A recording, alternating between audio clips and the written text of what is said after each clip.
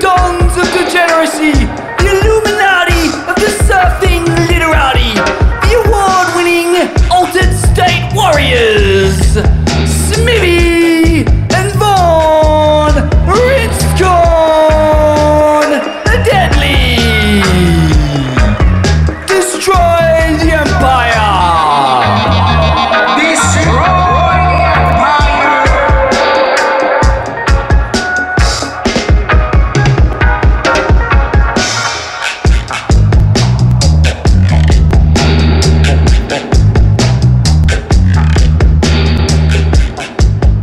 Hey, well, first of all, I'd like to say, and I ask you're gonna find me, because I want to be a part of this fucking dumb wannabe tennis tour. You know, I think they got his testicles so far up their mouths that this is bullshit, you know? I'm not thinking about that right now. I'm just thinking about having won the world title and hopefully trying to win another one someday. You just drop in and just smack the back, drop down, say bah! Well, I'll tell you, Stu, I did battle some humongous waves. Oh, just a table, please? Oh, stuff looks good, Ivan. Not bad. Ain't That Swell with Jed and Vaughn. Oh, those guys are back! Get a haircut. Yes, shredheads, waxheads, kooks and barneys. Welcome to Ain't That Swell, the radio show dedicated to cutting fucking sick. Live here from the Torquay Hotel, Vaughan, on the eve of the Bells Beach Easter Classic. Ha! You kidding me? Not kidding at all, Smithy. Great to be here at the Torquay pub again. Good to see such a full room. Who's pumped for bells? It's been 4 years since we've had the ding dong. So pumped. So many good memories here, Smithy. You know, I think back to trips down here over the years and magic things I've seen or been a part of. There was the Mick and Kelly, final that year. Unbelievable. Probably one of the best we've ever seen. Ocky's performances in the bowl, Steph Gilmore, Carissa Moore, Courtney Conlog, and that time I passed Lane Beachley at the media night. That was a fucking beauty as well. Claiming it.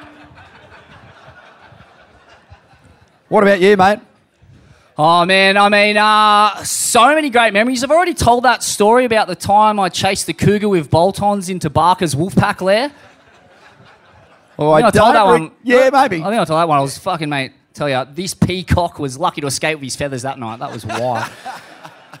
But, mate, I don't know. My memories of this joint, they're mostly synonymous with the great Mick Fanning, the most winningest or the equal most winningest Bells Beach Classic champion in history, the three-time world champion. And, mate, I got to say, he's got the wild card this year, but for me, the last few months of his life and our lives up there in the Northern Rivers, decimated by floods. And, mate, I'm just running out of superlatives to describe the man with. Because it's just been like a titanic effort on his behalf, on the whole community's behalf. And, mate, it's been some straight-up biblical shit. Like, I am convinced in 500 years' time, when we're all living in boats moored off Uluru, they'll be telling stories. They'll be teaching the children stories of the miracles performed by the great Saint Mick from Penrith. And,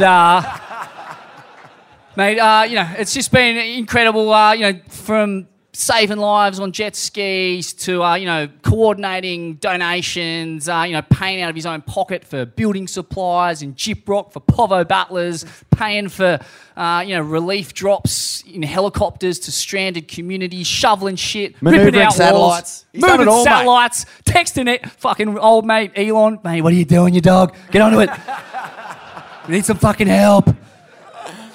Incredible. And, not to be outdone, of course, we've got some other big-name guests. The great Morgan... fuck it. Morgs, mate. Morgborg. Whenever I think of Morgs, I really think about the first time we met Morgs properly, which was back there in his native Newcastle at an ATS live gig. We hadn't surfed a single heat on the world tour, but there he was getting chaired up to stage by two of his mates and his dad clasping 2 6-packs of VB covered in his own spittle. And I remember turning to Yvonne and just going, I don't know who this cunt is, but I like his style. And you said to me, if memory serves me, mate, that's Australian surfing's next great hope, Morgan And I just thought, by God, we're entering a golden age. And a golden age it was. Morgs from unheralded rookie to rookie Go of the Morgs. year in a Yeah, the top Morg 5 ball. Trestle showdown. Let's give it up for Morgs. Morgs, Morgs, Morgs, Morgs, Morgs, Morgs, Morgs, Morgs, Morgs, Morgs. Griffin Colapinto, another icon. San Clementi's absolute finest. And I, had a very similar, similar kind of memory of hearing his name for the first time. My mate going, watch this Colapinto, he's giving it a shake. And I remember just going, mate, I don't know what cocktail that is, but I'll have 2 of them. And the Loke Dogs, Vaughan. Can't forget them. India Robertson. There is a word, a fucking oath. Give it up for India. There is a 4-letter word that ends in T that we use a lot on this program. Does anyone know what it is? It's grit. Grit. And she's full of it. Brushed off 2 head knocks, serious concussions to get a clutch result at Haleiwa. Had to sit out the Pipe Masters, which would have taken some real guts just to have to sit on the sidelines for that. And she's backed it up with some mental performances. And she's sitting, pretty heading into the Bells hometown event. So I'm expecting her to do some damage. And Tully Wiley, the wizard. That's right, mate. Bell specialist. He done the job. He brought it home. And we're going to get these guys up in a second. But, mate, should we just get our first guest up here and kick this thing in the guts? Why? Well, you know why. Because he's that fucking good. That's why. He's big. Fennec! Come on, guys. He's that fucking good. You know the words. He's Big Fennec! Let's him! He's that fucking good. He won 3 world titles with a hammy on a screw. Beat Kelly at beer, Eldridge, beer out of a shoe. He's a fair dinkum Aussie. The legend has a crack if a great wine comes at him. He'll punch it in the back. He's Big Fennec!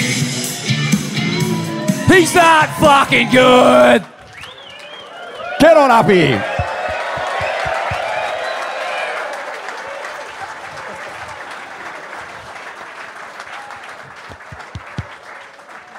Take a seat, Mick.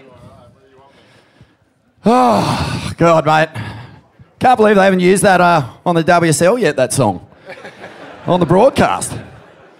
We turn this hazer off. Howdy. I don't know how to work the smoke machine, so give us a sec. Whew. Can we turn it off? Yeah. There we go. Pro show. This is how it's done. On the big leagues. Mick, welcome to the big leagues. Thank you. Oh, fuck, I've got a wedgie from a fucking... Bro. Whoa, mate, what's been going on in your world? Flood world, mate. Shoveling shit with the rest of us, eh? Yeah, it's been a wild month up home, and just like any good Aussie, just trying to help out where I can, and just trying to get some people back on their feet so they can get back to living again. Mate, can you give the people an idea of what it looked like? Because you were one of the first responders, along with to be honest, like the elite surfers from the zone really stood up. They were on the very pointy end of saving people's lives. I reckon the death toll would have been fucking, who knows, man. Could have stretched into over 100 if you guys weren't onto it, dropping your skis in the water and racing the safety. But yeah, can you just tell us some of the things that you saw? Look, I guess how it all started,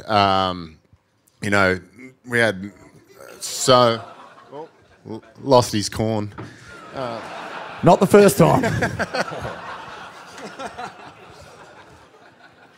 But how it started was, we just got so much rain. I was dealing with some stuff at home around my place, and then Parko just sent us a message going, I've just saved like about 10, 15 different people, cats, dogs, just pulling people out of houses, and then I spoke to him early the next morning, and he didn't get home until 10:30 at night.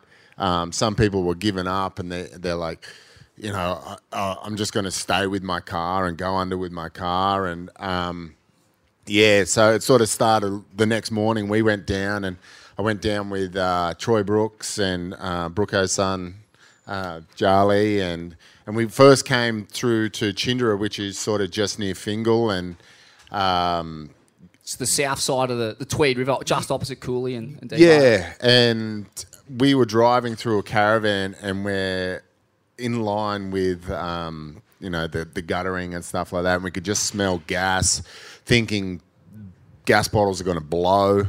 So it was pretty hectic, and then as you just started going down the river, it just got worse and worse, and it was. Yeah, we were driving around on highways, like on skis. I had, sort of give you an idea. I was driving over this one spot all day, and then by the afternoon, I found an aerial of a car just poking out by that much. It was just people just stuck, really. And then the next day down in Murwillumbah was just like a war zone. It was people just throwing out their lives. It was really, really sad. And I guess that's the immediate, first day or two of the tragedy, but it's unfolded since then. And it's, I guess it's kind of a new thing for all of us, right? Like living up there, we have floods and that, but nothing on this scale. And the scale is actually pretty hard to wrap your head around when you're not there. You know what I mean? Like if you're looking at photos on the news and shit, like it's pretty hard to tell. So what we're kind of grappling with now is just the long road back. Like it's a long, long road back. And a lot of the people, one thing I learned during the floods is that, a lot of the time low lying equals low socio-economic. So like a lot of the poorest areas were the hardest hit, and these people are the least equipped to rebuild financially. But they got character and grit and spirit, don't they? 100%, yeah. Like you talk about the lowest, some low socioeconomic people. In these areas, their home insurance for floods is $36,000 a year. Like, who's got to spare $36,000 a year to throw at something that might happen? Reggae Ellis does, actually. Oh yeah, just over there. I'll hit him up later for some donations. But yeah, it's really sad. Just to see all that, and to sort of give you a bit of a scope, it was like 200 Ks, from one end to the other, and then probably like another 150 Ks west. So like you can imagine that vast of an area just totally underwater. And we're not talking like one house, we're talking town after town after town just wiped out. It was, extremely heavy and extremely sad. And, a lot of people need some help up there. I just can't help but picture, I remember when Josh Kerr broke his leg in Hawaii, got hit by a car and was passed out on the side of the road in the gutter. And when he came to, he looked up and Kelly Slater's head was hovering above him, and he just went, fuck, have I died? Like, what's going on here? And Kelly was there to pick him up. Did you have any crew sort of like, open their doors and see you and just go, what the fuck's going on here? Mick Fanning, where's Dingo? Is he going to drop in on me? What's happening? 100%. Fuck, am I going to get cooked in my own house? Yeah. Did you find it like, when you're doing a day like that, one of the things that Lennox boys were telling me was the danger and the sadness and the devastation was real, but the community and the fucking sense of humour and the goodwill was what kept everyone going and what gave you hope to just go to that next house and keep going. Did you sense that? Like, were there times where you were going, fuck, this is mind-boggling what's going on here? Yeah, look, you walk into houses and they're just, that much mud through the whole house, and you walk in, you're like, how do you help? And the people that are there, they're like, I don't even know where to start. And we're just like, all right, let's just start here. I guess I think that's, as I was talking before about the true Aussie spirit, people just really digging down and really helping each other out. It was like the strength of some people, but I'm still in contact with a few different people, and you ring them some days and they're good, and other days you just get them on the phone and they're just in tears, and they're like, I don't know if I can go another day or whatever, and you just got to sort of talk them off that cliff and just make sure that they're still with us, because they've got families, they've got lives to live, and so it's been a huge community support. I guess even like from my end, like I got to go home to a dry house, and after a week, I totally, my body just crashed, and I cried. Luckily, I had Bree there, and I cried all day. And I haven't cried like that for a long, long time. At least you let it out and didn't just lose it at a couple of groms sliding down a fucking muddy track. Each to their own. Each to their own.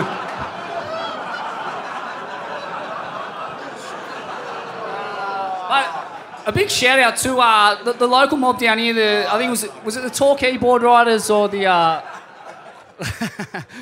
the Mad Jan Juckians, or maybe both of them. They had a fundraiser down here to raise money for the floods, which I just thought was an exceptional show of solidarity. Because I know, Vaughan, that when bad things happen in other states, I'm the first person to laugh and say, "I hope you get the lot, you mutts."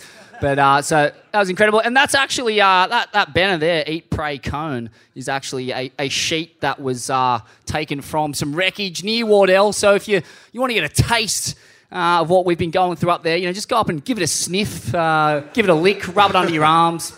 You probably get E. coli or gastro or something from it, but. Mate, it's been fucking wild, and you're a credit to the people are a credit to themselves and Mick, mate. Fucking thanks for everything you did, legend. Oh, mate, Give it up for me. Rightio. But it's all about rookies, isn't it, Vaughan? It's about the rookies. We're going to pull them up, but before we do, I just want to give a big shout out to Billabong. They've been our major sponsor for Ain't That Swell Live. I cannot believe that they've been backing us for so long, considering some of the shows we've done. Gary Elkerton, anyone listen to that one? Jesus. Creed McTaggart at the first one. Anyone? Wow. Crikey, I thought they were going to pull the plug and we'd never be seen again, Smithy. But Billabong, they're proud supporters of the Children of the Corn tour, and we couldn't do the live shows without them, so thanks very much. Get your graphene wetties if you haven't already. They're awesome. Strapper Surf Torquay, one of the big supporters as well here tonight. So thanks very much, guys. Cora Surf Shop here in Surf City. And Custom Footwear as well, who have been with us since day dot, the official footwear of the Swellians. Rightio, Smithy. Let's talk rookies. Mick, we've got one coming up here, or a couple actually. We've got a Rookie of the Year on the way, and we've got one of the great breakthrough rookies in Griffin coming up also. Mate, let's go back to your rookie year, 20 years ago. Surfing, pro surfing, the World Tour was a very different place back then. Can you give us an idea of how you felt as a Grom coming onto the World Tour? Some of the heavy hitters, some of the big energy, like how intimidating it was, and what you did to kind of survive it. I guess my rookie year, talking about the heavy hitters, it was like the who's who: Sonny Garcia, Occy, Luke Egan. There was. Mate, coming up against Sonny as a spindly Terrifying. little Goldie Grom, fuck me sideways. Terrifying. Wow. Terrifying. I was telling the story the other day. Like my first ever wildcard heat, man-on-man heat, was against Sonny, and I was so scared. I thought he was the scariest man on earth. And it was back in the day where you had to do priority buoys and paddle around them and stuff like that. You just sat about 50 metres wide and just were like, it's all good, mate. Just take I it. would wait until he paddled out and got back to the lineup, so I didn't have to come face to face with him. Even though I knew I could have out paddled him, but I was just too scared of him. I wanted to know, when the Momentum generation came along, they had massive beef, not just for the fact that they were the new young kids, but their style of surfing didn't resonate with, your Potts, your Kongs, TVCs and all that crew, and they copped a hard time. Did you have any of that? Did you have those guys kind of breaking you guys down? Because I know that you were both wildcards and you were making finals against them and beating them. And they, Ross Williams against Parko, for example, had never even won a CT, and here's this 19-year-old monobrow with a huge nose from the Goldie taking him out. So, did you cop some of that sort of big brother stuff from those guys? Yes and no. I guess we sort of got swooped under the wings. Guys like Louis, guys like Mick Lowe, Bo Emmerton. Those just took us straight under the wing and just sort of showed us where the best parties were around the world. But it was, I guess we were sort of, I don't know, we paid our respects, and, what happens in a heat happens in a heat. You just try and beat them. You get to surf against your hero. I remember my first ever heat against Kelly, I went a wave at Chopu that I would never go any other day, but just because he was there, I was like, I want to fucking beat him. So I swung and got the scariest three-point ride of my life. And in terms of the big challenges that rookies face, like what are they? What I guess the head noise would be just deafening. The self-doubt, self-criticism if you get one bad result. What are some of the big challenges? I think it's schedules and timing. When you're on the QS, it's just day after day, just bang, bang, bang, bang, and you build a rhythm. Where on the CT, you might have one heat, and then a week later, you'll have another one. A lot happens to a surfer's body and brain in a week, and that was the biggest thing for me in my first few years, was just learning how to be able to switch on and off, and not outburn myself, but just not get too excited too early. And you I was just going to say, you mastered it really very quickly. Similar to Morgs, finished 5th in your rookie year. Can you remember Parko as well, running up to Andy Irons that year? That's quite remarkable. First year on tour, getting results that quickly. How did things change for you after the rookie year into the sophomore year, which can again be like a real trap? Yeah, it can be. The first year was, it's all big-eyed. I remember my first 4 results, I just got pretty much second round, loss, and lost to people that I guess because I didn't feel like they were my favourite surfers, I shouldn't have lost to them. And you learn real quick that everyone on that tour is there for a reason. They are wily competitors. They are incredible surfers. And so it was a good look in the mirror where you had to go, okay, you got to pull up your socks here. And but then once you start learning the game and learning what to do at the right times, it's sort of, you've just got to be on your A game all the time. For me, I always just tried to beat Parko and Dingo. That was my biggest thing. And second year though it's you always just, you have so many thoughts. Oh, I should be doing better. I should be doing better there. And then the pressure builds up. Things mean a lot more because you've been there for a year. You're not expected to have a shit year. You have to do well. So it does build, and it can be tough. Yeah. Cool. I'm interested to know too. Is different. Just to pick your brain quickly, like you mentioned, Naughty, Louis Egan, Ock. There was a kind of really strong Aussie contingent on tour at the time. A very patriotic Aussie contingent. What was that like? How strong was that camaraderie and that kind of brotherhood at that time, and how important was it for a rookie to have that? Oh, it was extremely strong. I guess when you've got Hedgie at the forefront of it as well. He got on the year before me, and he would just deck himself out in Australian colours, and he would be there screaming his head off for every single heat.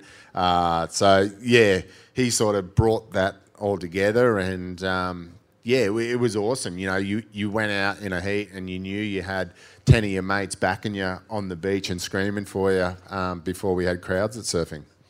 And as your career wore on, did that energy dissipate in terms of like the camaraderie and the patriotism? It seems like I don't know, it kind of faded a bit and now it's back. That's an outsider's take on it, but I don't know.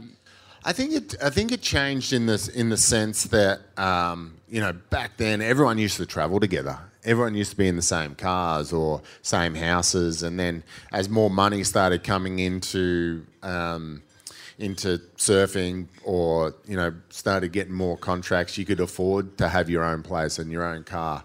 But no, I think throughout my career, if one of the boys won, there's always someone there to cheer him up the beach, and that was the beauty of it. I loved last year seeing all the Aussies come together and really dive in, and especially the Olympics, the Irukandjis, and then it started just going through the QS, and everyone. It's you guys make that up, or?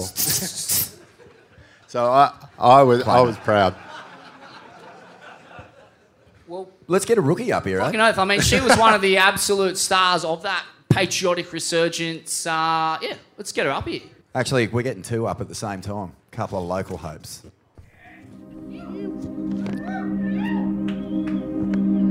And now, direct from the Tiger Dome, our next 2 guests are the first legitimate hope for a local hometown bell ringer since Adam Robbo took a hatchet to the top 44 and carved his way to the finals back in 2009. One is a rookie on the CT, a lead-foot power queen with a frontside laceration that sends more buckets than Geelong KFC. The other is a born and bred Torquay pub stalwart who has won more free cartons of promotional fizz seltzer than DJ Fisher crowds have necked Crook Googs. Please make them welcome India Robertson and Tully Wiley.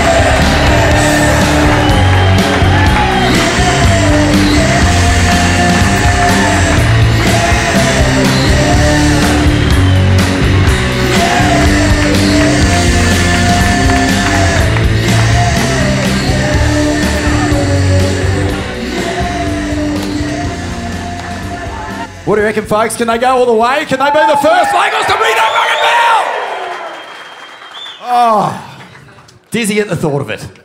Welcome to Ain't That Swell, India. Real pleasure to have you here. Welcome, Tull. Wow. Well, what a journey you've been on the last... Come on, Mick. Be careful with the golden corn, mate. Mate, you're dropping your corn everywhere. Yeah, give us a little bit of a rundown in sort of the last... You got a seat there, mate? Guardian of the Corn. Mick Fanning, everyone. Guardian of the Corn.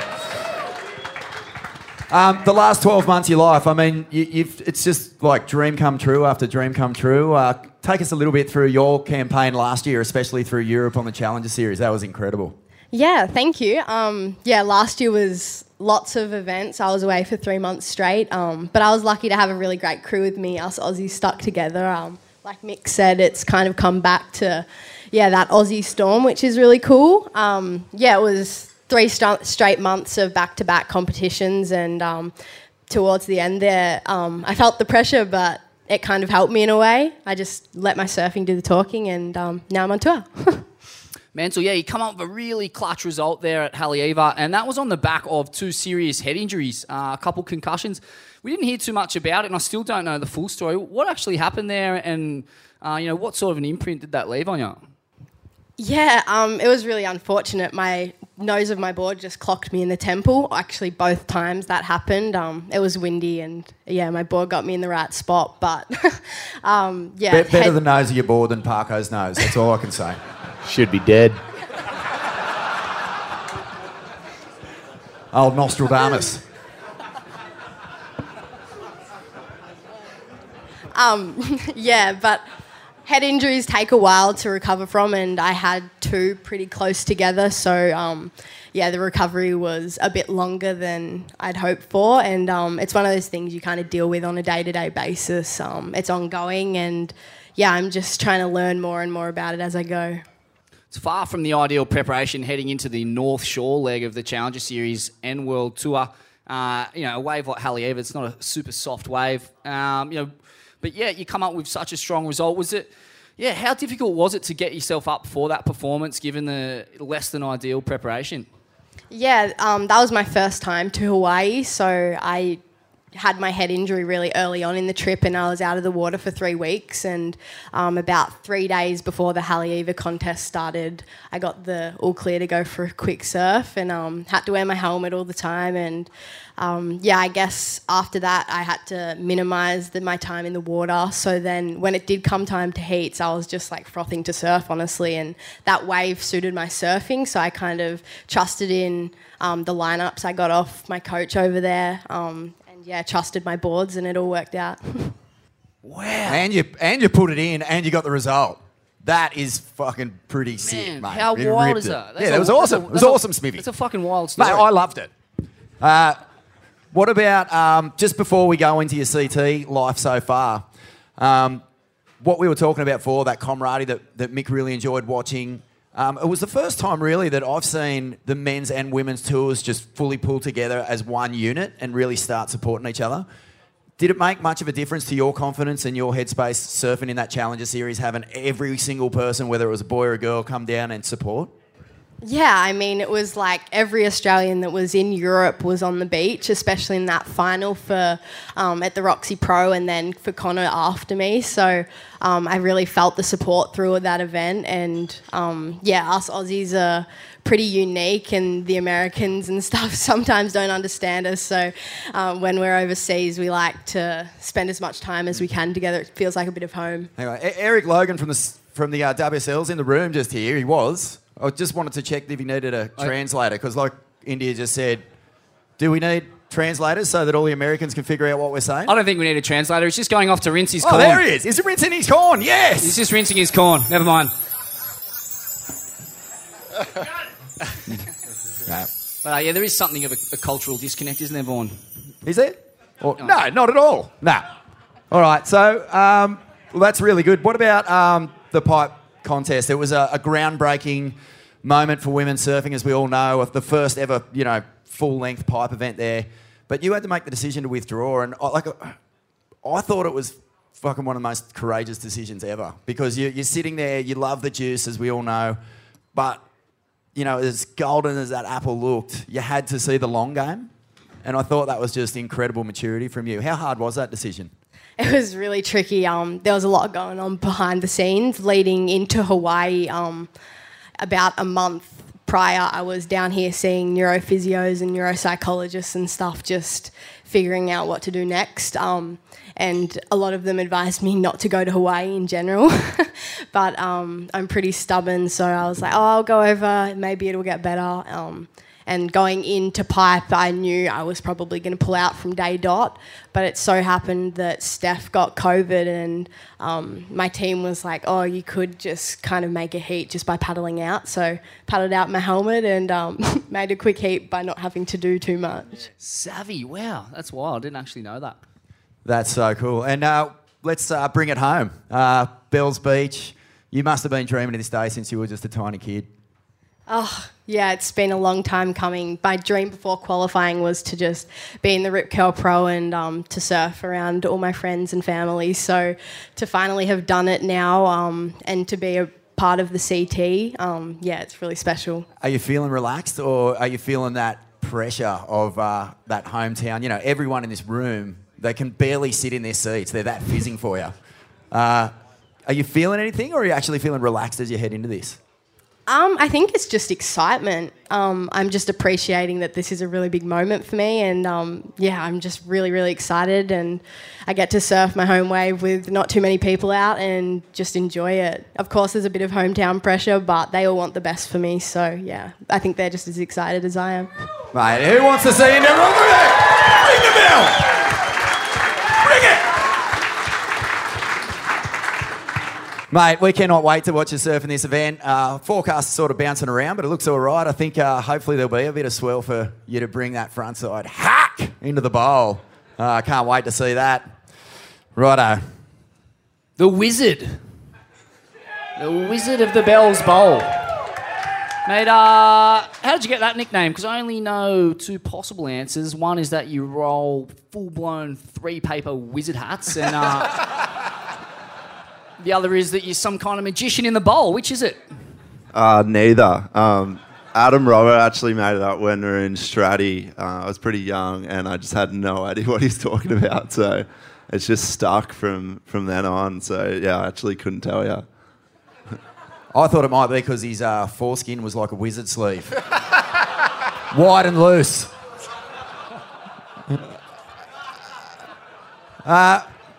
Mate. Tully, I was speaking to Wallace earlier on, Calbo Warren, from the Lips podcast, and he was saying that you're a bell specialist. He said, this guy, if he gets well, he's going to be a major threat. What is it about the wave that suits you? I mean, I know you're a long-time local, born and bred, but what is it about the wave that just connects with you? Oh, I don't really know. I mean, growing up on just strictly rights, you just kind of groom yourself, and you can just it just sort of works with my surfing. Obviously, I'm pretty solid, so I can kind of handle myself when there's a bit of push. And I don't know, I just really enjoy surfing out there, and it just all kind of works pretty naturally for me.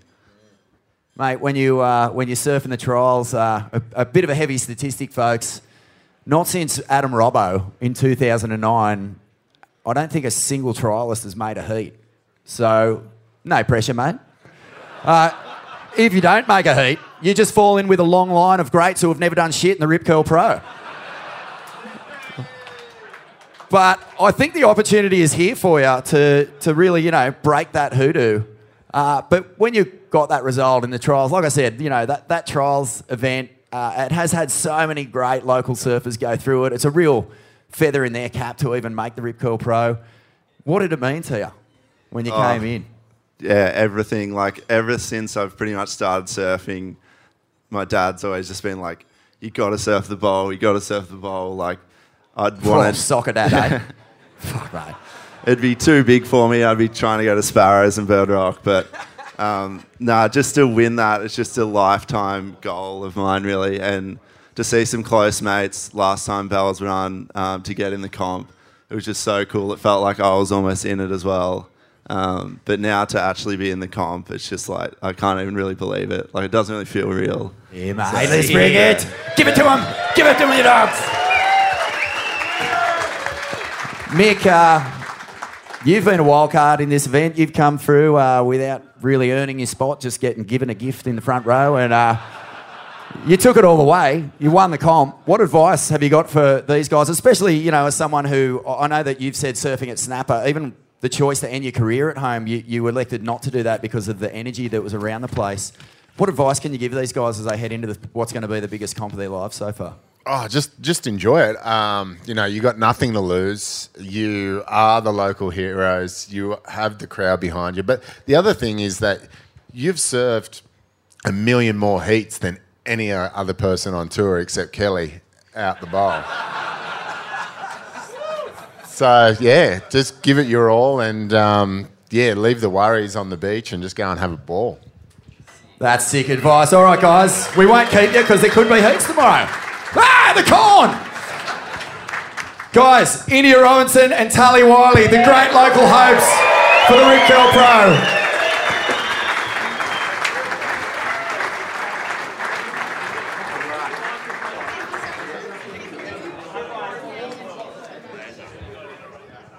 Oh, yes.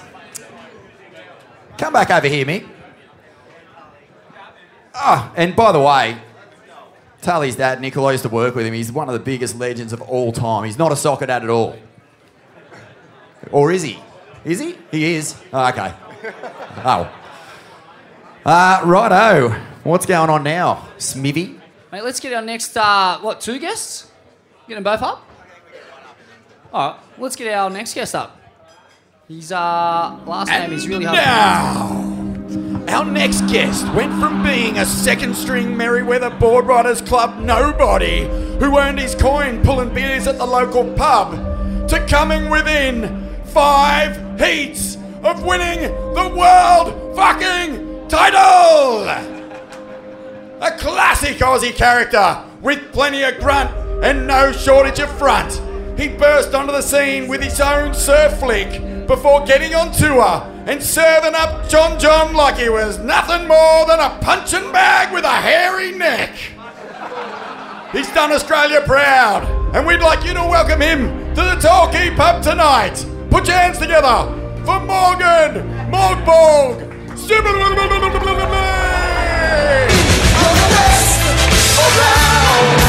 Nothing's gonna ever keep you down. You're the best around. Nothing's gonna ever keep you down. You're the best around. Nothing's gonna ever keep you down.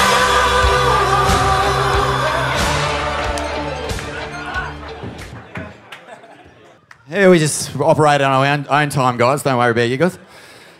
Hey, I just want to say before we get going that there hasn't really been much opportunity, Morgs, to fucking say thank you, mate. Thank you for what you did last year. As an Australian surf fan, we were riding every heat with you. Every single time that it looked like you had a mountain to climb, you just fucking climbed it. You didn't even climb it. You did a fucking cartwheel over it. And I I just think we should all, in this room, give a huge round of applause to this guy for making that WSL Finals day. And mate, what a year. Yeah, well, thanks. I'm pretty nervous being up here. It's a crazy crowd out there, so thanks everybody for coming down. And thanks guys. It was a crazy year. It's hard without the safety blanket, isn't it? 2 6-packs of VB in each hand. I know. Yeah, the safety blanket's gone. The bolt is there, but yeah. I don't even know what to say anymore. I got no blanket. I'm bare. I'm naked. Mate, talk us through the year. Like, what are your fucking standout memories? It was such a wild run. I mean, you were an unheralded rookie, and then the next minute you're fucking surfing for a world title. But take us on the journey in between then. I don't know.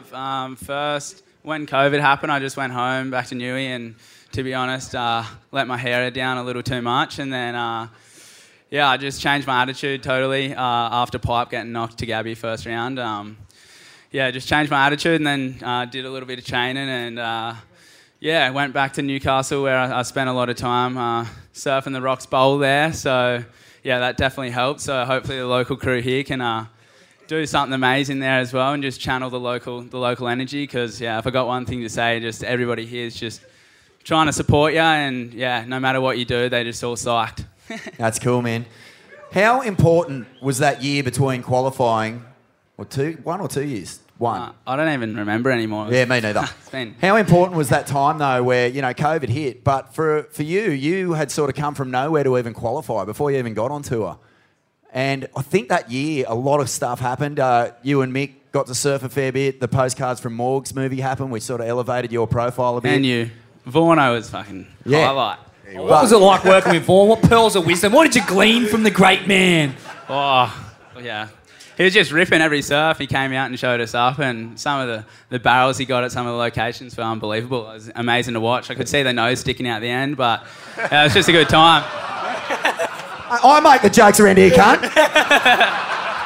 Hey, it was funny though, because on the first trip of Postcards from Morgs, I didn't have a board. And I walked up to Mick and I was like, hey, you haven't got a spare board, do you, Mick? And, Mick's gear is like fucking mint, looks like Formula One race cars. And he goes, actually, I've got this fucking brand new twin fin that does a shape me that you can ride. He goes, just please don't ding it. And as I'm paddling out, I go to duck dive this wave and I just get fucking hammered. I'm not even out the back yet. And the rail saver just pulls straight through the rail. And I got out the back, I'm like, hey, mate, and he looks at me and he goes, are you fucking joking? You're not even out the back yet. How'd you get a fucking ding? But back to you, Morgs. Actually, Mick, that was your first opportunity to hang with Morgs as well, really. What did you make of him and his surfing? And did you have much hope for him on the tour? Or did you think he was just going to get gobbled up and spat out? Yeah. Sorry. The smoke machine's fucked. Look, I guess it's funny. I met Morgs when he was probably about 12 or 13. I was going through, I was doing a Red Bull camp and did a day with the local kids there at Yamba, and Morgs was, he was just all teeth. But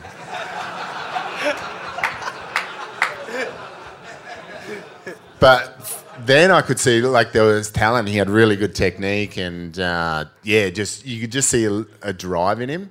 And I didn't see him again until we did an Aussie camp. I went down to HPC, and he came up and reintroduced himself after 10 years or so, and then sort of reconnected that way, and look, I guess from when he qualified and then to what he got to in a year, just the amazement of improvement in his surfing was incredible. He sped it up, he put on some more weight, got some more power. So I think that COVID year was a blessing in disguise. Did you feel like that too, Morgs? Did you feel like that year was basically a massive part of the cocktail that got you to where you did in 2021? Yeah, for sure. I spent a lot of my time surfing with Ryan and Craig Ando, and Jules was in Newey for a bit, and Jacko Baker, and we just had a really good surf crew, and I did a bunch of trips with Ryan and Ando and our mate Jack Taylor, and just tried to film and go as big as I could and as hard as I could and try match it with those boys. And yeah, before I knew it, I just had improved a bunch and gotten a lot bigger and stronger from going to the pub a little bit, and and then I pulled my finger out and lost some weight again. And now onto the World Tour, man. Like, talk us through some of the really pivotal heats where you kind of got over the nerves, the self-doubt. Where do you feel like it really clicked for you and you got some momentum? Well, I don't know. I was feeling kind of all right the whole time. I feel like I've had nearly more nerves this year. But yeah, definitely going into Newcastle once I obviously hurt my foot and did a little hairline fracture and bruised it really bad. So I didn't really have any nerves. I just expected to get smoked. But the doc there gave me some magnificent painkillers and I came through strong. And but then after that I just I felt I just felt really confident, and just being in Newcastle with all the local crew just supporting me so much. I was super grateful for that, and it just changed my whole year around and changed my whole headspace, and that's where it led me. You beat John twice, famously, once at Newey, then again down at Narrabeen.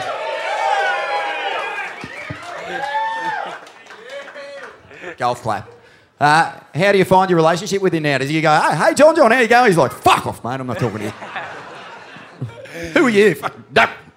He must be. He still doesn't know my name, I don't think. Oh, he knows, mate. He lies in bed at night going, no, I'm just kidding. He can't pronounce it still. No, he's he always says hey, and he's a real true champion. After I beat him,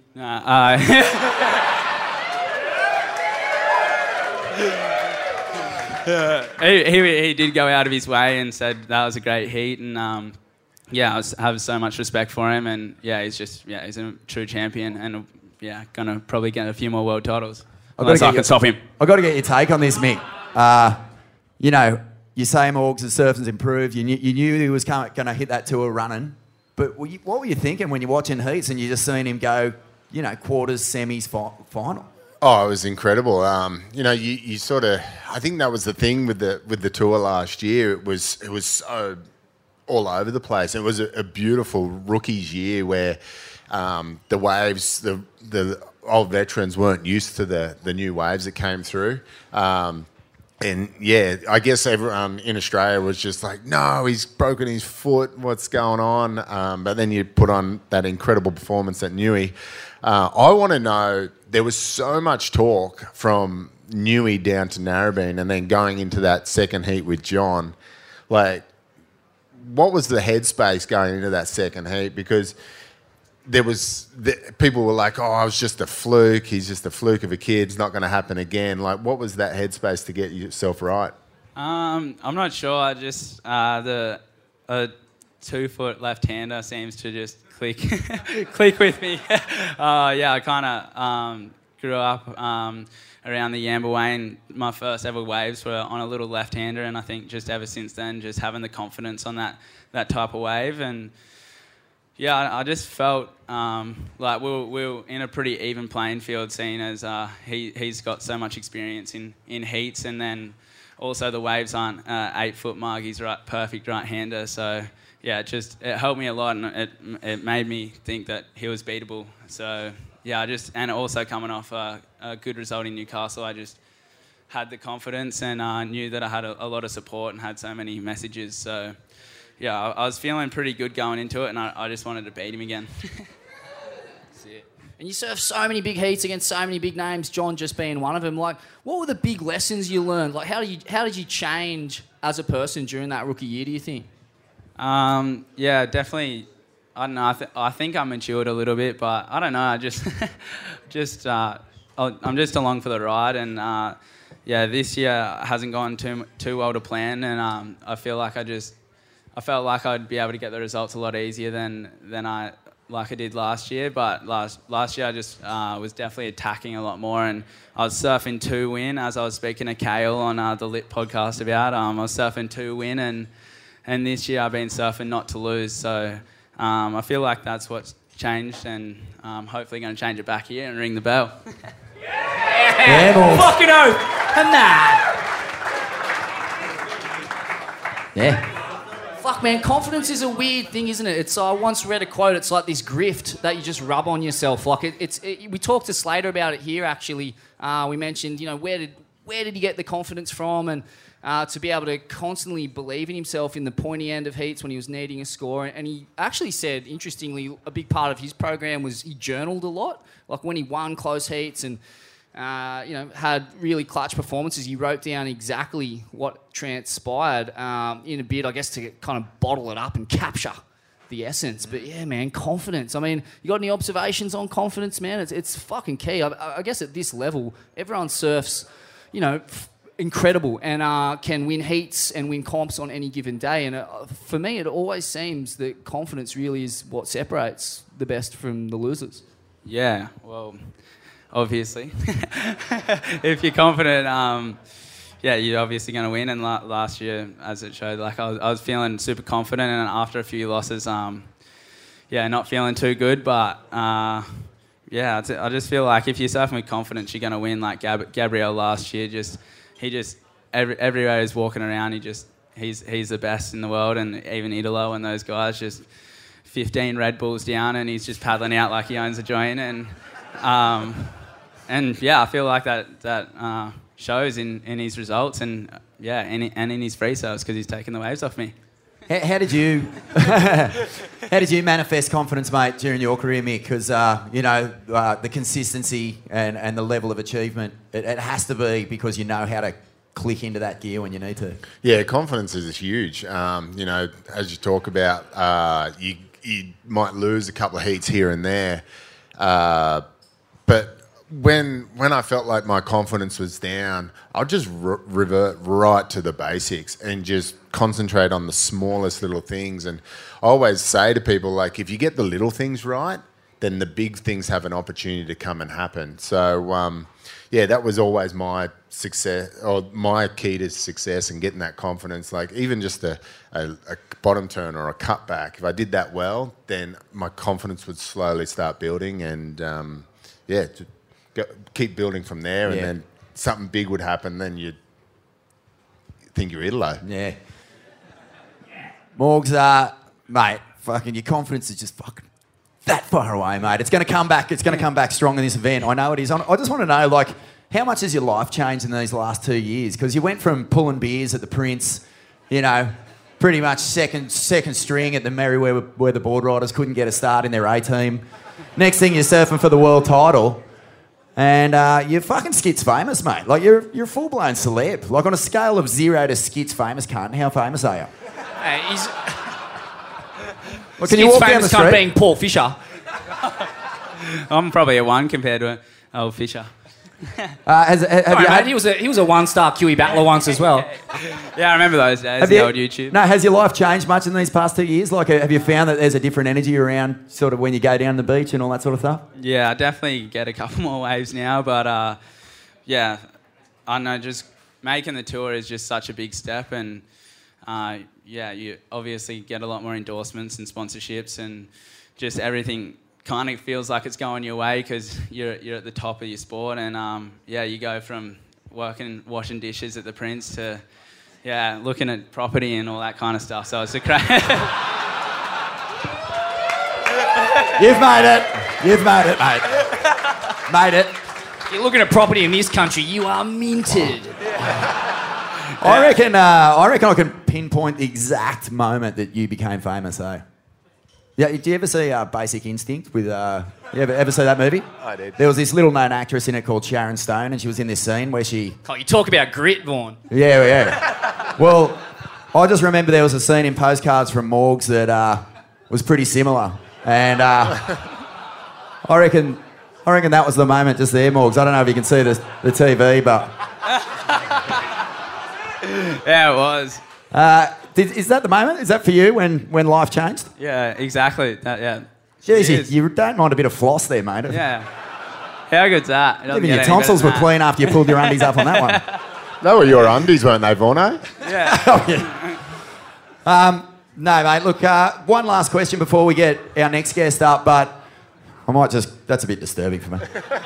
I was actually that nervous doing that scene. I was getting pretty much naked in front of two grown men, just like two 50-year-old men in the same room, and I was 16, and they're making me take my pants off. Hashtag me too. I think it was a mistake. Hashtag me three. It's a mistake inviting Morgs up here, big time. Mate, I've got to ask, and I've got to ask both of you guys, like, there's no Australian men in the top 10. There's no Australian women in the top 5 on the World ratings right now. What the fuck is going on, man? Disgrace! What the fuck is going on? Mick might be making a comeback this year, eh? I heard if you... Yeah, is that what we're going to do? Drag Mick out of retirement? We're dragging Mick out of retirement. I heard if you win it... Yeah. If you win, you're re-qualifying. Put that shovel down. We need you. What do you think? What's going on? We just need a bit more grit, don't we? Fucking oath. Grit! There's plenty of grit. I think the Challenger Series last year proved that grit is there. It's there in bulk. But, you know, like, why aren't we getting the results? Why are we starting to see a bit of a trend in us sort of not getting in that zone? Yeah, I'm not sure. I think, honestly, myself and a bunch of the Aussie boys, I'm pretty much still a rookie. I haven't been to most of the locations on tour. And, I did Pipe last year and then Sunset. I've only been to Hawaii a handful of times and Portugal twice. So I think we're just all trying to find our feet still. And we got a real good crew to get on tour at the moment. And we just all been getting together recently and getting the Irukandji sting on. And no, it's been a real mental time. And Owen's been there just like kind of leading the charge and getting us together. And we're just trying to change the theme to have a bit more camaraderie this year and getting behind each other and showing a bit of Aussie mongrel. So hopefully it changes. Mate. Stop looking at property and start sharing cars and sleeping in board bags. Go back to the olden times. Yeah. Schlepping it. You wait a bit. Maybe I've been saying it for ages. Get rid of the foam pit at the HPC and fill it full of fucking gravel. Grit! More grit! Is it a case, Vaughan, that, you know, when your grit levels deplete to such an extent, it takes a while for the grit to rebuild and, you know, everything to just correct itself? I mean, where's all the grit been going? Have we been exporting it to China or something? Where's our grit? Don't know. Mick, where's the grit? Boral's got a shortage of cement, don't they? I don't know. I really can't pinpoint what's going on. You know, we've got the best coaches, we've got the best setups in the world. It's just sometimes shit just doesn't go your way.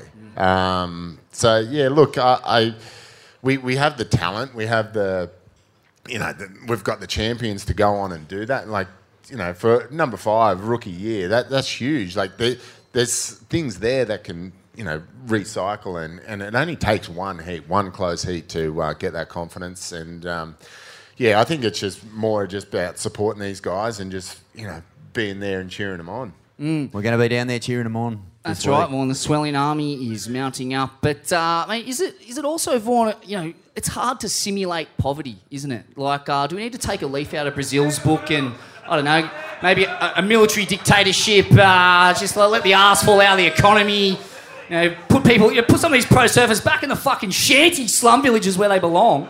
And get a couple of world titles. It's a sacrifice for the greater good. Get Morgs behind the bar for the rest of the night. Now we're talking. Beautiful. All right, well, thanks for your insights there, boys. You're going to stick around, Morgs, are you? Yeah, I'll stick around. You're mates with Griff, aren't you? You're not going to start fucking throwing haymakers and turn into a... I think he was all right when India was saying that the Americans don't understand Aussie culture. Who knows? All right, let's get our next guest up here.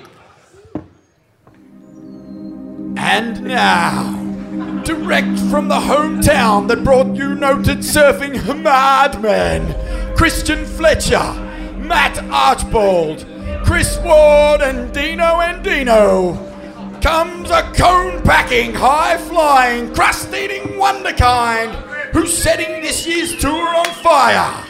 With a smile like a split watermelon, his recent win in the Portugal Pro saw him become the first Californian to win a CT since Bobby Tennis Tour Martinez in 2009. On a roll and ready to push for his place in the WSL finals. Make him welcome, Gryffindor, Colapinto! It's the final countdown!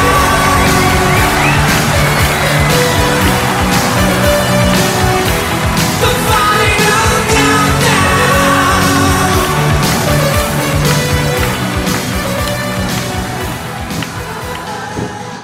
G'day, Griff. How are you, mate? Oh, mate, hey, congratulations on winning your first CT, brah! Yeah, brah. Chew!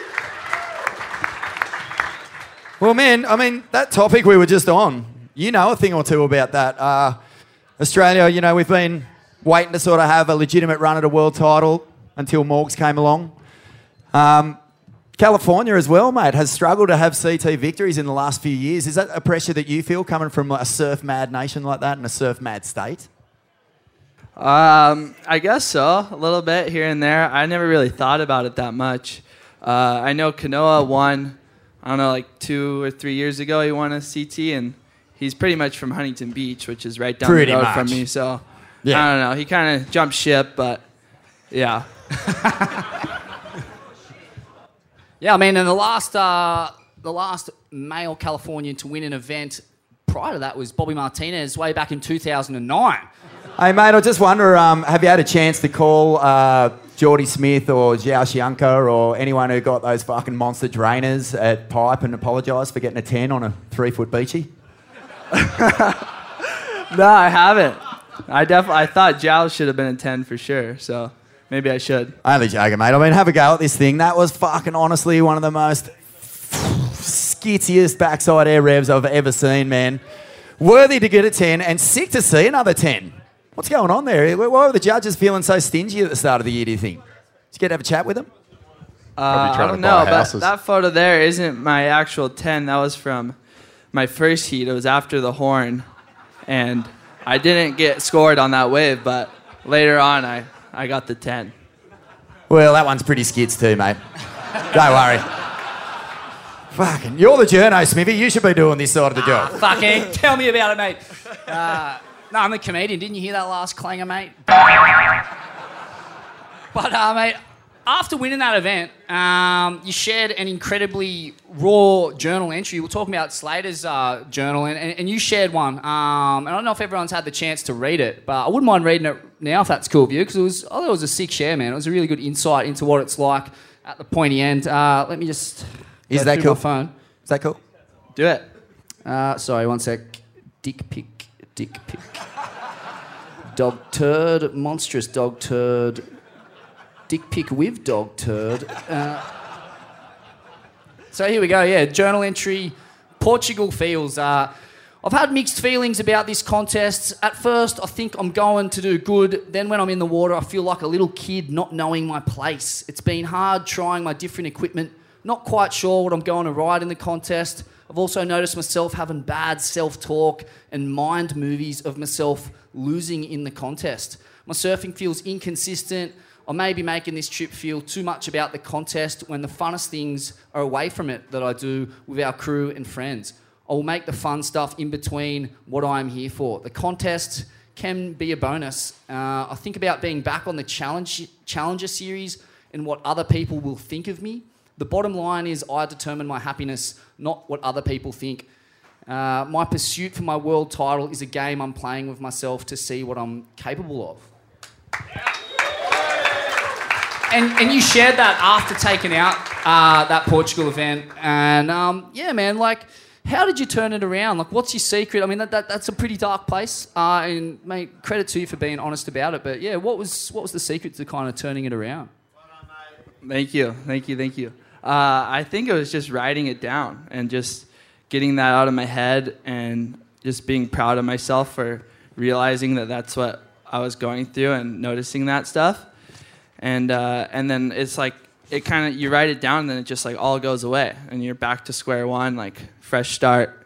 And then after I wrote that down, I had like a really good session. And then from there, just the ball kept rolling. Yeah, you write down really different stuff to what I write down in my journal after a sleepless night. Fuck, why did I say that? Oh, what was that joke that Smithy told? I still don't get it.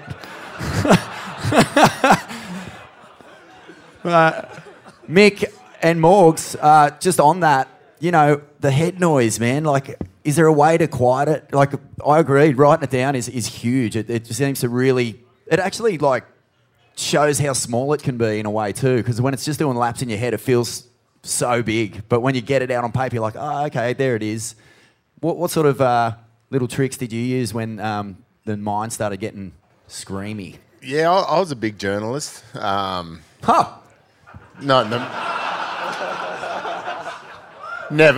ever got printed, but yeah, look, I was always writing down, always getting thoughts out, and I was a really big goal setter, so I was always writing goals down.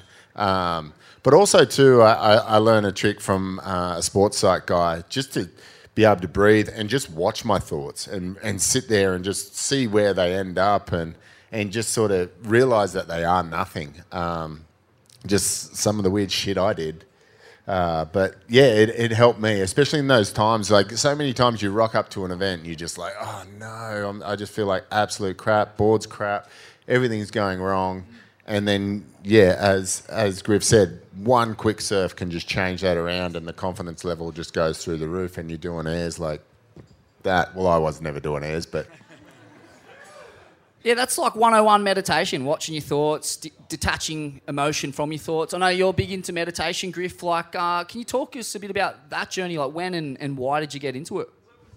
I just started when I was about 16 or 17. I just learned from some mentors I had, and I got really fascinated in the power of the mind. And so I just wanted to dig deeper into that and read books about it and just try it out. And so I learned some techniques and... Yeah, but I think just that one Mick was talking about where you can watch your thoughts, that's probably step one right there. If you can get good at that, then it's kind of like sky's the limit after. And when you're in the dark times, was the meditation helping at that point? You know, that journal entry, obviously, it says to me that the thoughts are almost starting to get to you. But was the meditation key to digging you out of that trance? Yeah, for sure. I was having like really bad sleeps over there in Portugal. I'd be waking up at like 2 a.m., 1 a.m. every day. And yeah, I wrote a lot of that stuff when I was like in the middle of the night. And so that's when I was doing my meditations. And I don't know, it was different because usually I do it at like 6 a.m. or 7 a.m. But those ones where I was doing them at like 2 a.m. And it felt like a different experience. I mean, mastering the mind, like as we've discussed at length already on this program, it's integral to success in any field, particular sport. Like, but there's been so many different approaches to it over the years. I mean, you look at someone like Andy, for example, like, you know, a raw character, raw talent, raw emotion. You know, what were your observations of like how did he keep it together, Mick, despite, you know, I imagine like not a whole lot of meditation going on, and his mental state, you must have had some insights into that. Andy was a different beast. You know, he was like seriously like a light switch. He would put on a wet shirt and it was just like boom. He was just on all money. But yeah, there were definitely some dark times where, you know, he would get real low, but I think in those dark times, it's just mates that bring you out of it. You know, talking to your mates and making sure that you check in on your mates. That's the biggest thing, and especially when these guys are on tour. Like, even though they're competing against each other, and you're like a travelling family. Even guys from WSL checking in on you. So it's it is a travelling family. It's just checking in and making sure you don't get too deep and dark. And then, like, on the other end of the spectrum, well, I mean, I guess on Andy too, like, some athletes perform really well when they've got an object, like a figure to despise or hate, or, like, you know, they build that rivalry up in their mind, and that really helps motivate people and keep their shit together, because they wake up every day and they want to beat someone so bad. And I guess Andy had Kelly, didn't he? Andy had a lot of people. He would just create these conflicts. Even if you're like staying in a room with him, he'd just switch and just and you just see this side of him. He was like aggressive, and he just wanted to embarrass you. You know, he wanted to walk out and just go, "I'm the man, you're nothing," and that's how he competed. And you know, you have a look at different people. Sonny Garcia was one where you did not want to piss him off, because if he went out there angry, man, he was unstoppable. But yeah, everyone competes totally different. Fred Potasio was another one. He's a pretty mellow dude.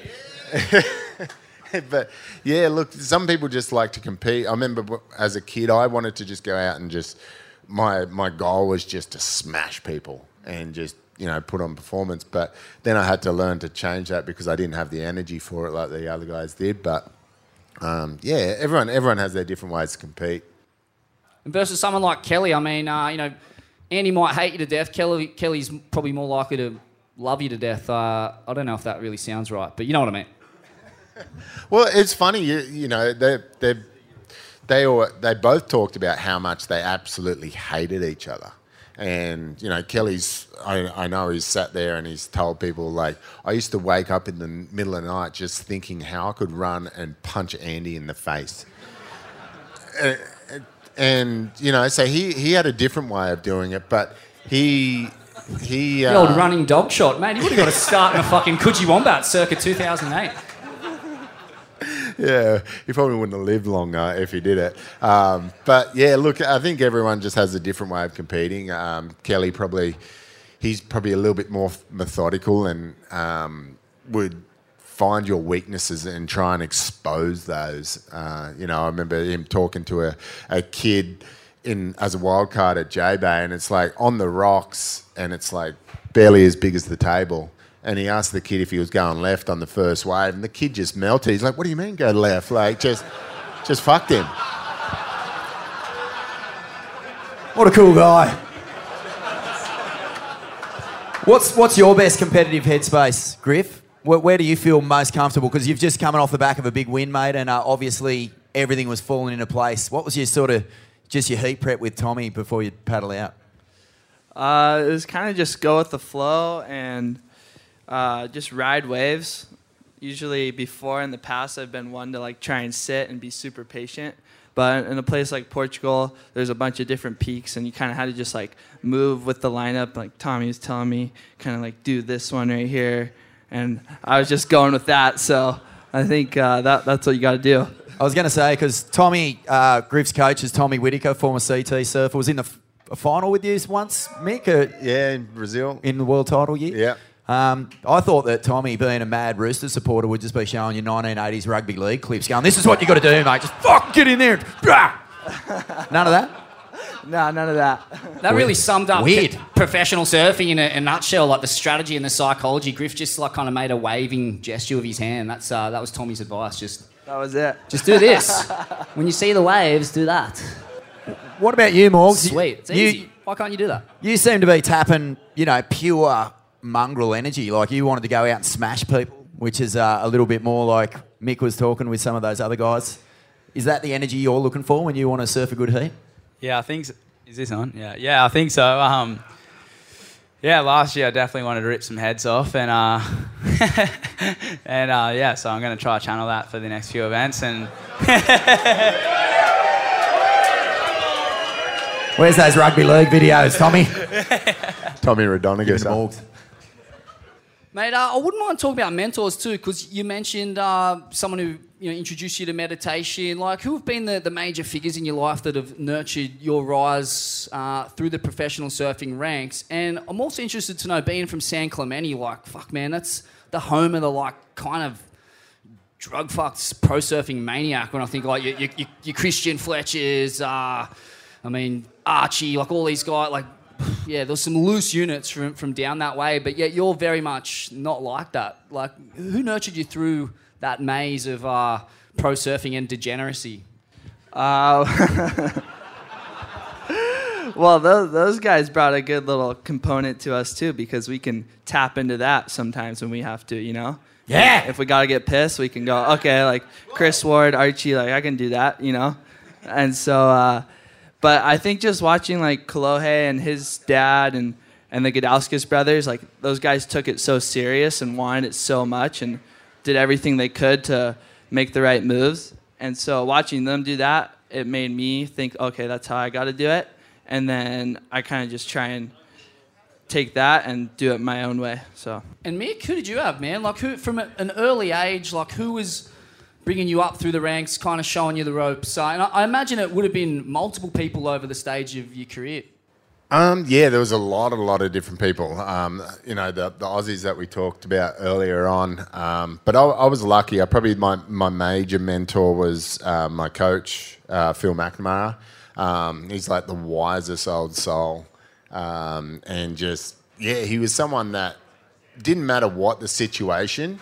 I could just go, mate, I'm doing this or doing that, and he would just go, oh yeah, I had a story like that back then. He's done everything in the world, but you'd never know. But he was, father-like figure in a way, where I could go with him, for anything. And he would always throw new curveballs at me as well. It's like, maybe try this or maybe try that. And there was never any off days in training or anything like that where you just, oh, we've got nothing to do today, you're doing really well. There's always something new or something to rehash.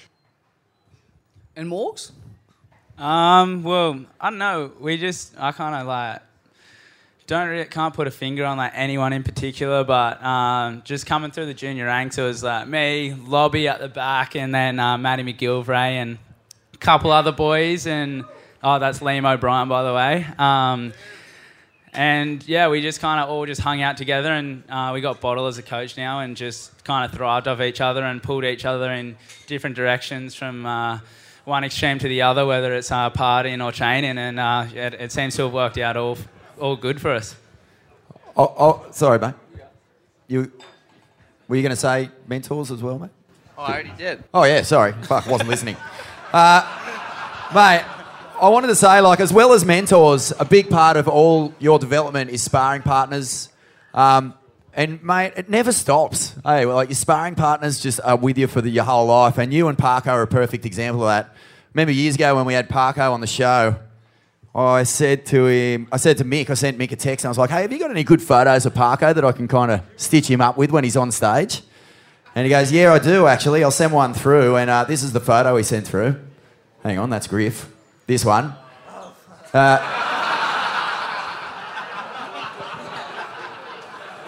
And I'm not joking. Parko's on stage and he went, Parko's looking pretty good that day. And then so I said to Parko, hey, have you got any shots of Mick? Because he'll be on stage with us at Savo. And this is what he sent through.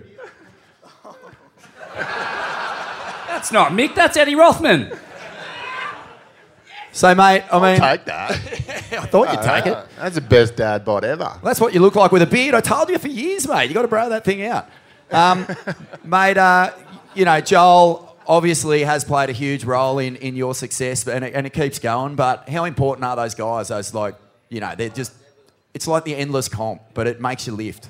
Yeah, it's always the endless comp. When your sparring partners are the people that you sort of grow up with, you turn into brothers in a sense. And like even still today, like doesn't matter what we're doing, if it's just playing ping pong or going for a surf, it's always at level 10 trying to beat each other and embarrass each other. We had a surf trip and it was Dingo, Parker and myself in the lineup and Ryan Hipwood. Hippo said he's never going surfing with all three of us ever again. He said it was the worst 7 hours of his life.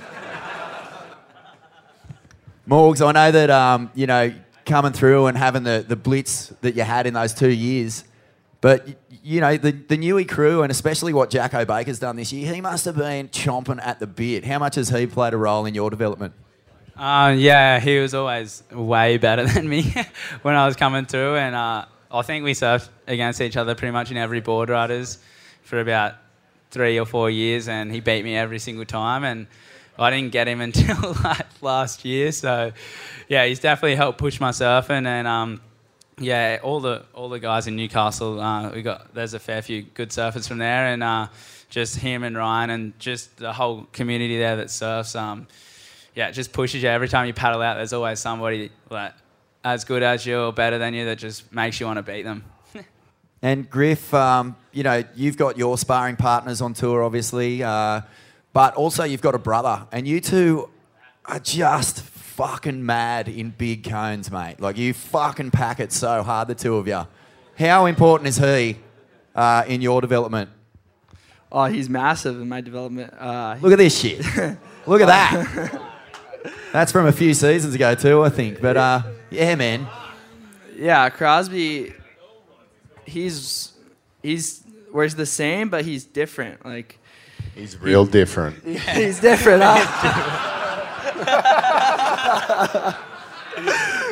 he reminds me more of an Aussie, actually. Likes to get after it, just go out and just send it every time. But it's fun. He's super motivated, and when I'm not motivated, he's motivated, and then that motivates me. So that's kind of what it is. When did you fall in love with Mondo Cones? I think it was going over to Hawaii so much and hanging out with the Moniz brothers. Seth was always going for it, and I was like, I was super competitive with Seth, so I was always trying to keep up with him. And then I was going over the falls, he was getting drained, so I just got really comfortable with taking wipeouts and eating shit. So I think that's how.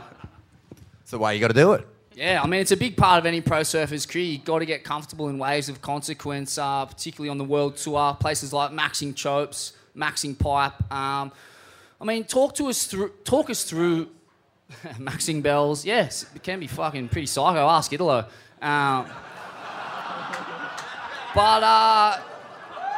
mean, yeah, like, talk us through those early years. I'll start with you, Morgs. Like, talk us through, like, trying to make an imprint at Pipe, and talk us through that event that just transpired and what you were thinking on day one when you rocked up to that. Yeah, I was actually pretty excited for the first time in about 3 or 4 years. I was actually starting to get a few waves out in the lineup, and yeah, you definitely, I don't think you can ever make an imprint unless you got a last name of Colapinto, the old cocktail name. Yeah, those boys go ham out there, and but the lineup it's next level. It's so gnarly, and kind of feels like you want to get bashed by everyone. So it's hard to make an imprint and get the nugs. But yeah, this season leading into the event, I finally got my hands on a couple out in the just rogue days when there's not too many people out, and I was coming in feeling really confident into the event, and heat's a heat, and surfing a heat in 30 minutes out there is a different story, and had 2 kind of thumble heats, so yeah, always next year, hopefully, if I get back on. And Mick, your first few forays into the North Shore, man, like, what was that climate, that environment like for you? Was it a Cooley Grom, so much like, kind of heavy history, with Rabs and that, like, was it terrifying?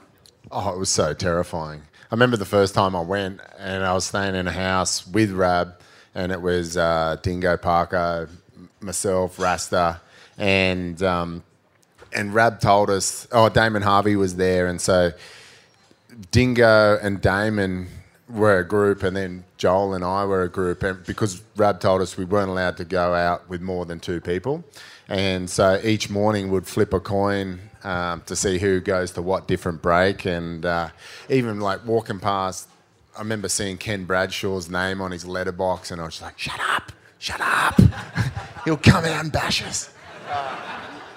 But yeah, it's terrifying. And then, as I sort of got a little bit older, that's when Red Bull started, and we got the Red Bull house, and next thing I'm staying in a house with Andy Irons, and then the Wolfpack's coming over every day, and just like, some days I went and just hid in the toilet because I was just terrified.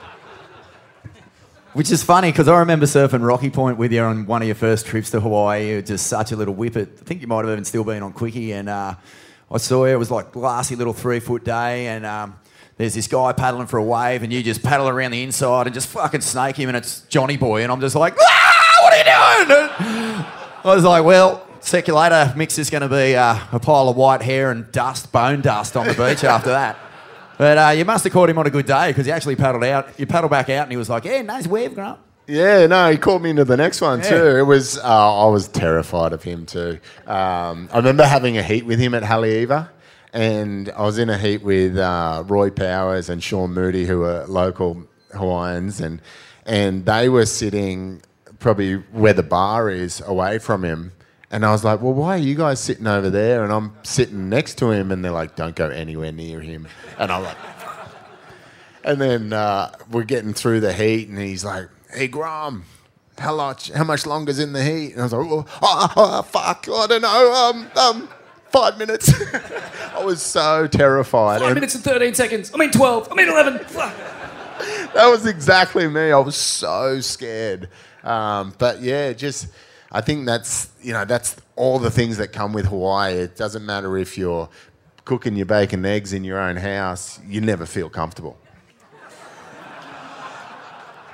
Everyone has a wipeout or a wave that changes their, basically their mojo in Hawaii. What's your one, mate? Oh, I think it was probably on that same trip, that first ever trip. I remember paddling out Rocky Point, and it was absolutely massive, and it was just Parko and Taylor Knox paddled out as well. And I remember pulling into a wave, and it felt like absolute death. I thought death had just shown up and just piled me straight into the reef. But that was like, if that's the worst thing that can happen, then just go for it. And yeah, look, I guess sparring partners, when you're paddling out with Andy and Bruce, it's like, well, they're the golden childs. It's like, if you can get half a wave as good as them, then that's a success. So yeah, always just trying to impress those guys. And Griff, you talked a bit about your relationship with the Moniz family, man. Like, what kind of a character is Seth, and how's he helped you surfing? It's particularly there. Seth's a classic character. He's more and more becoming like his dad. Real confident and strong guy. But no, it's been good hanging out with Seth and growing up with him. Just being around that family, they have so much love, and they're like true Hawaiian family with the real aloha that comes with Hawaii. And yeah, just having them and being so close with them, it's always felt for me like, even if I were to get in trouble, which I'm never going to try to or get close to, they would have my back. So I think that's helped me a lot with getting waves out there. And so I have a lot of respect and love for them. Sick. Yeah, man. Well, I guess that's... give them a round of applause, our guests today. It's been real. We're going to... Yo. All right. We're going to throw it over to you guys now. Dogs. We got Billabong prizes. We've got our all-star panel. We'll tell you no lie. And I do want to welcome... Ask us a question. We'll tell you no lie. Ask us Hey, guys. we'll All right. tell you no lie. So we do have prizes for the best present. Eli, where are you going, bro? Where are you off to? Watch the corn. He's going to rinse corn. What a legend! He's rinsing his corn! You beauty. All right. So we got a graphene wetsuit for the best question. We got some hats and stuff from Billy's for everyone else. So who's got a question for our panel? Who wants to kick it off? All right. What's your name, bro? Griffin, do you feel guilty for taking the first win off Koloe? Good question. Have a hat. I think everything happens for a reason, and he just had his kid, and his attitude's like completely different than it's ever been before. And for me to win at this time was probably the perfect moment for me to win and for him to be able to take it and hopefully use that as motivation to get a win soon. Great question. Have a couple cones too, mate. There you go. Okay, how good was that? All right. Who's got a question for the panel? We got them all time up the back here. G'day, mate. What's your name? Nick. Ha! All right, mate. What's your question? Are any of you nervous that we're going to catch you talking shit on the new Apple series? Good question. I mean, those microphones are fucking everywhere. They record everything. They probably recorded all your dodgy conversations. Hey! Good question. Yeah. It's fucking pretty terrifying. Man, you got nothing to be worried about. You're perfect, Yeah. dude. You're never going to have a slip of the tongue. It's impossible. No, those guys are they're everywhere. They're here, they're everywhere. I'm mic'd up right now. Smitty's mic'd. Smithy's mic'd. I actually ripped mine out a while ago. I think it actually fell out naturally right before that clanger, weirdly.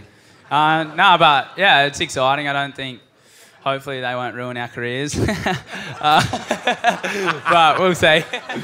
No, see, because it's going to look like you ruined your own career when they... Yeah.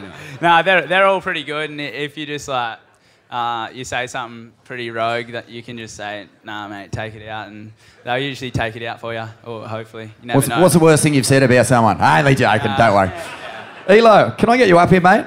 Ladies and gentlemen, I'd like to introduce Eric Logan from the WSL, who somehow last year pulled off a world tour in COVID land.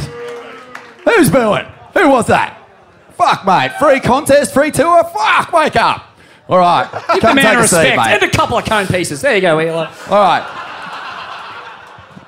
Smithy, you got a question for Elo? Mate, I do. I've got a question for Elo. I understand that the Final Five Trestle Showdown is it's going to be relocated. That was part of the deal. You could move it around the world.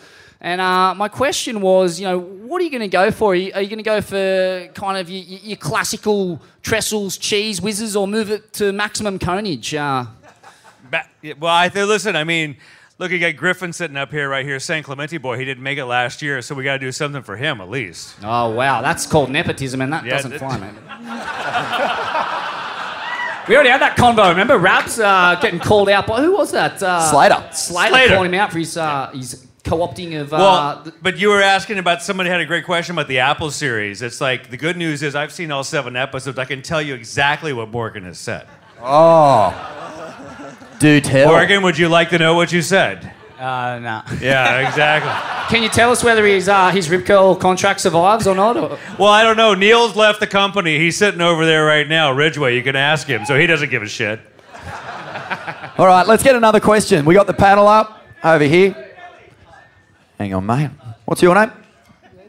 Dave. This one for Mickey Boy.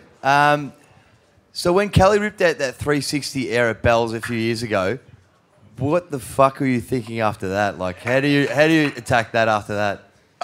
Yeah, look, that was pretty intense, but I was doing the math in my head before he even landed the thing, and I had him in combo at that point, so I was pretty good.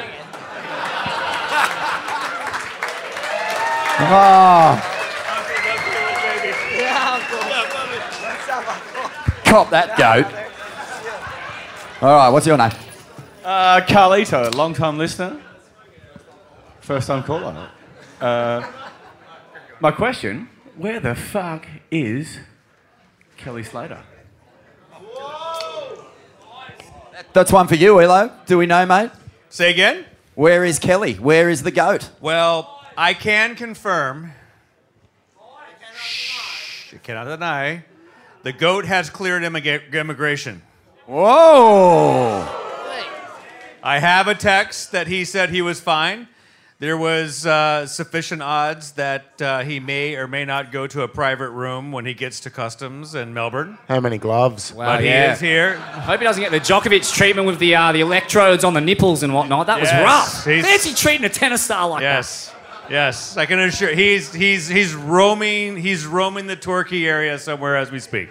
Wow, all right. Goat you on heard the it loose. here. There's a goat on the roam. The goat's on the loose. Few more questions. Who's got one? Anyone? Over here we go. Josh, just wondering, the goat, while we're on the topic, that backspin he did at your party, Griff, is that the best thing that's ever happened on tour?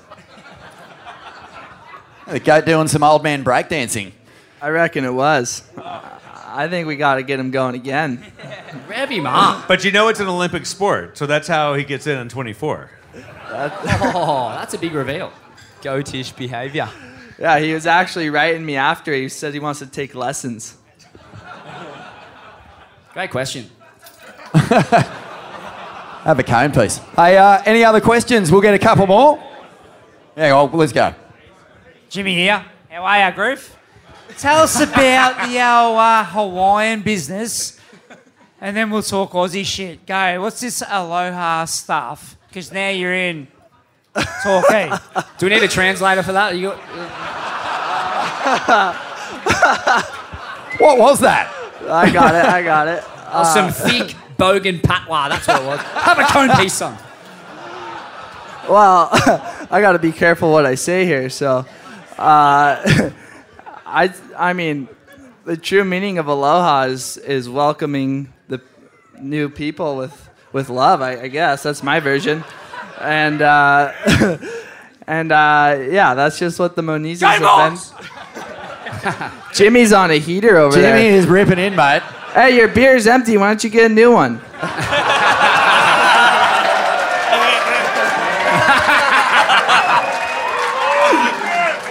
Fire up, Griff. Hey. I know what aloha is. I wrote a limerick about it. I think Jimmy's... Aloha, brah. Here's the keys to my car. Aloha, brah. Don't take it too far. And so on. I think Jimmy stopped at that motorcycle club in Geelong on the way here, Smithy. Hey, go for it. Yeah, Odie, I'd like to get the panel's ideas on the cut while the WSL's in the room. Nice. I'm going to go to the bathroom right now. The cut. Mick, what was the lowest you ever finished a year on tour? I think it was 10th or something. Oh, fuck. Hopeless. 12th.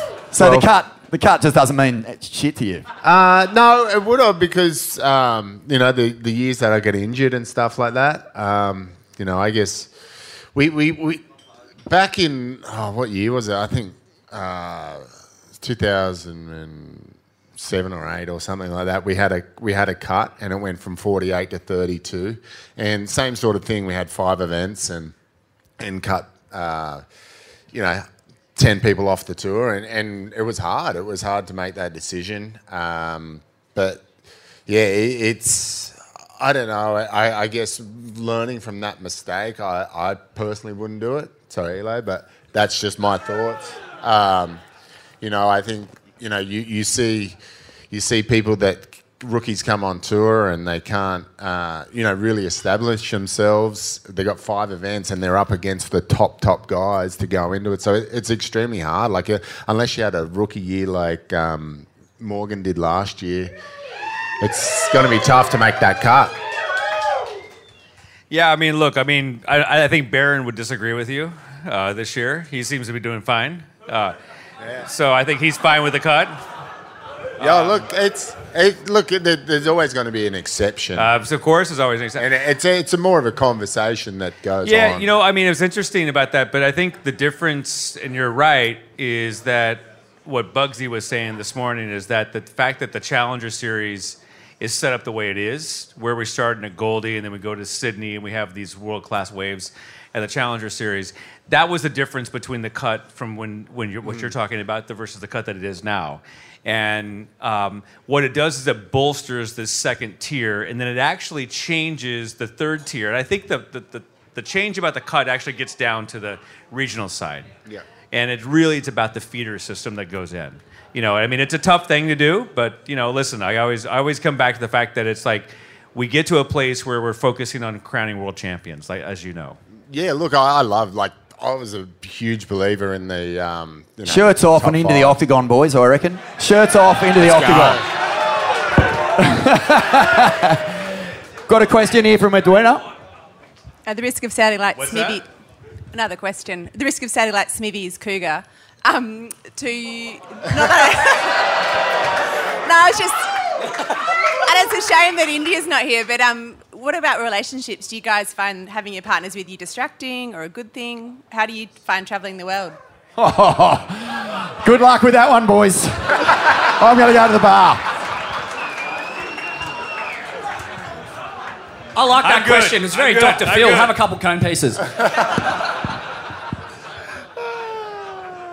Well, I'm on the single train, so I'll leave that one to Morris. Yeah, I got a missus. She's at the back there. It's mellow, whatever. It was pretty hard in COVID. It's pretty hard in COVID with just the travel restrictions and whatnot. But I think for the most part, when the tour is back to normal, it's easy. They can come with you or get on their own program if they want to. All right. Smithy, I reckon we'll do one more question, eh? 100%, mate. If this world tour career doesn't pan out for you, you got a career as a diplomat, mate. That was perfect. Wow. Last question of the night, folks, and then we're going to wrap it. All right, this is for Mick, mate. Do you miss Taj? Oh, talk to Taj all the time. Yeah. If you could have a heat with Taj, Parko, and yourself, how would it go? What's your name, mate? I'm Van. I think when he said, do you miss him, it's because Taj has disappeared down a conspiracy wormhole. He's gone. He's the lost cause. This is actually a question for my mate here, Clint. Taj is still the best. We've got a couple of hardcore Taj fanatics, but give him a call and... Controversial, but you can give him a big I'll give warning. you his number if you want. Hey, Send him some nudes. Mick. Sorry, Griff. Someone had to win a graphene wetsuit just then. Do you want to get one more question and just hand it off, or do you want to pick a winner out of all those questions? Let's do one more question. All right. Last question, and this person's going to win a wetsuit, so who wants it? Down here. He had his hand up first. All right. If you had to pick one wild card for G-Land, why would it be Clay Marzo? Well said. 3 cone pieces. And that's a wetsuit. That's a beauty. You're starting the hashtag Oh, already. that's a scoop. Clay's not reached out for the wild card yet. How many, I've not heard from Clay 15 times, I promise. So how many forms do you have to fill in to get a wild card? Is it like I don't know. We Central? should talk to Jesse about that. There's like 100 forms and like triplicates. If you could each pick one wild card for G-Land, who would it be? And why would it be Tom Carroll? We know their pick. Did they say Taj? Oh. Let it go, boys. Let it go.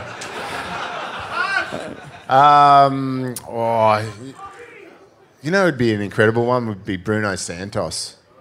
He can Nice. ride the tube like no one. That tiny Brazo midget. He's about. It's. I swear it's an optical illusion. He's like 3'6", man. Everything He looks is. like a stand tall. He is, and his feet are like stuck together. But he's incredible in the cone. Boys, you got a pick for G-Land wildcard? Anyone you want to see? I don't know. I'd probably just bring one of the boys over and whip him in the event and have a sick time, get pitted and drink Bintang. Griff, you got a question? Yeah, I mean, I think the wild card I'd pick for G-Land would be Gabriel Medina. Ooh, nice one. Will he come back? Any word, Mick? Is he coming back? No word, no official word. All right, folks. Well, that's it for the night. What about a round of applause for the panel? Unbelievable. And what we like to do at the end of every show, just before we wrap things up, is put the boys down the front and get a big group shot with everyone. So if you want to get in a photo with Mick Morgs and Griffin, squeeze on in. All right, thanks very much, folks. Have a fucking ripping night. Are you kidding me? I mean, are you kidding me? Are you kidding me? You gotta be kidding me. You gotta be kidding me. You're kidding me. You're kidding me. You're kidding me, right? Are you kidding me? This guy, are you kidding me? Are you kidding me? Are you kidding me? Are you kidding me? Are you kidding me? Are you kidding me? Kidding me? Are you kidding me? Are you kidding me or what? You've gotta be kidding me. You gotta be kidding me. Jeez, you gotta be kidding me. You've gotta be kidding me. Oh, you gotta be kidding me. You gotta be kidding me. You've gotta be kidding me. You gotta be kidding me. Gotta be kidding me. You gotta be kidding me. You've got to be kidding me. You gotta be kidding me, right? You gotta be kidding me. What? You gotta be kidding me. You gotta be kidding me. You gotta be kidding me! You gotta be kidding me. You gotta be kidding me. Are you kidding me? Are you kidding me? Come on, you gotta be kidding me. You gotta be kidding me. You gotta be kidding me. Are you kidding me? You kidding me? You kidding me, right? Are you kidding me? You kidding me? You kidding me? Are you kidding me? Are you kidding me? Are you kidding me? Are you kidding me right now? Are you kidding me? Are you kidding me? You fucking kidding me? Are you fucking kidding me? Are you fucking kidding me? Are you fucking kidding me? Are you fucking kidding me? Are you fucking kidding me? Are you fucking kidding me? Are you fucking kidding me? You've got to be fucking kidding me. Are you fucking kidding me?